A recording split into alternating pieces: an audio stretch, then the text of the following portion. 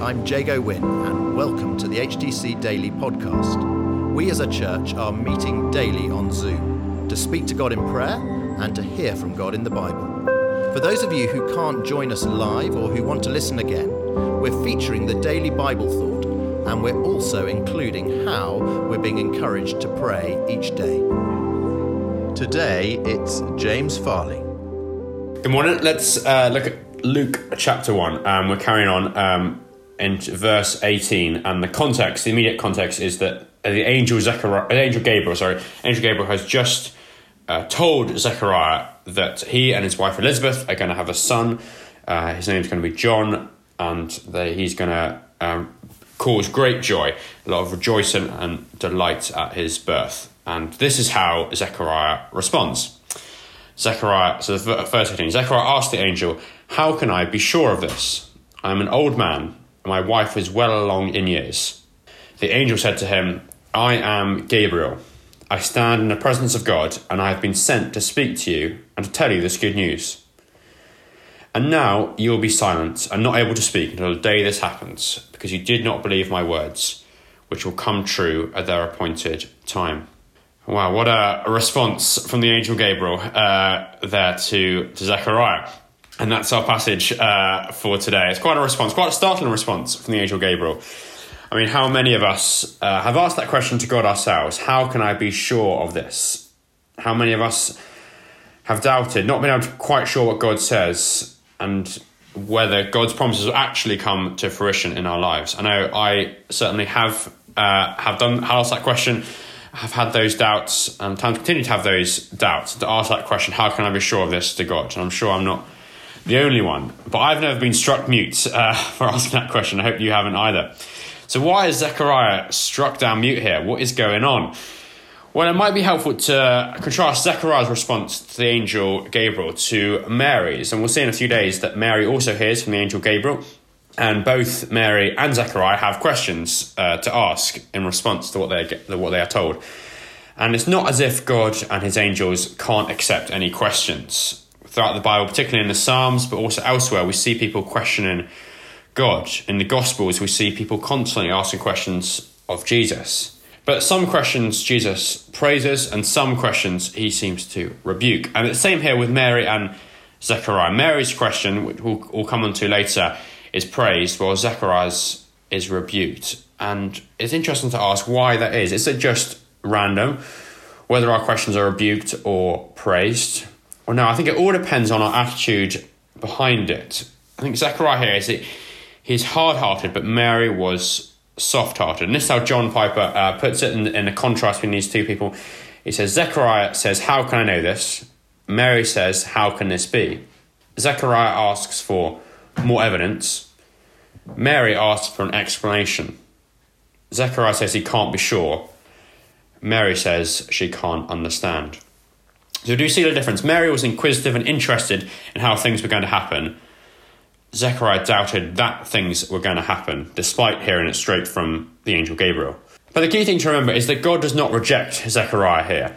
He simply disciplines him as his child. We looked a few days ago on Monday how Zechariah's unbelief is similar in a way to the Apostles Peter's denial of Jesus 3 times. They are both big mess-ups, like people who should know better. They are both disciplined by God. And in the discipline, they both recognise they have done wrong. And they both turn back to God, as we will see with Zechariah. And they are both reinstated in doing God's work. And that gives us hope. As we've seen before, I think we all have questions of one degree or another towards God. And as we will see, as we read when we look at the book of Psalms, we see God invites our questions to him. And we see in the Gospel of Luke in particular, that not all questions are the same. So it's worth thinking, are our questions like Mary's or are they like Zechariah's? Maybe our questions are like Mary's in that we are trusting God with our lives and with what he has revealed to us, his promises to us. And our questions come from that place of trust and dependence on God.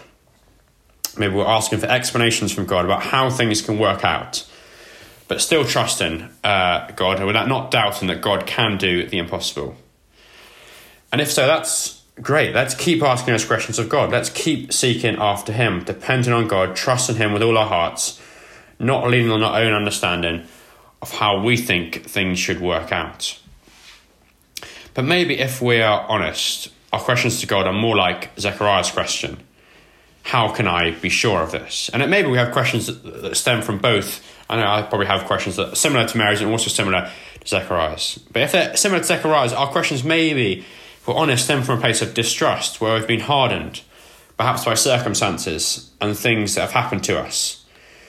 Maybe we've become weary and cynical of God working in our lives today. And if you relate to that, I can firstly say thank you for coming on to HTC Daily today. It shows seeking after God. It shows that you are earnestly desiring God. And you can be encouraged that God is seeking after you. He longs to reveal his heart to you. And the encouragement from this passage is that this is not the last we hear of Zechariah. Even though he's disciplined for a time and can't speak for a time, it's not long before he speaks again. And we'll see as soon as he is able to speak again, he is rejoicing and he's praising God. And we don't know exactly what led Zechariah to this response of doubt and unbelief.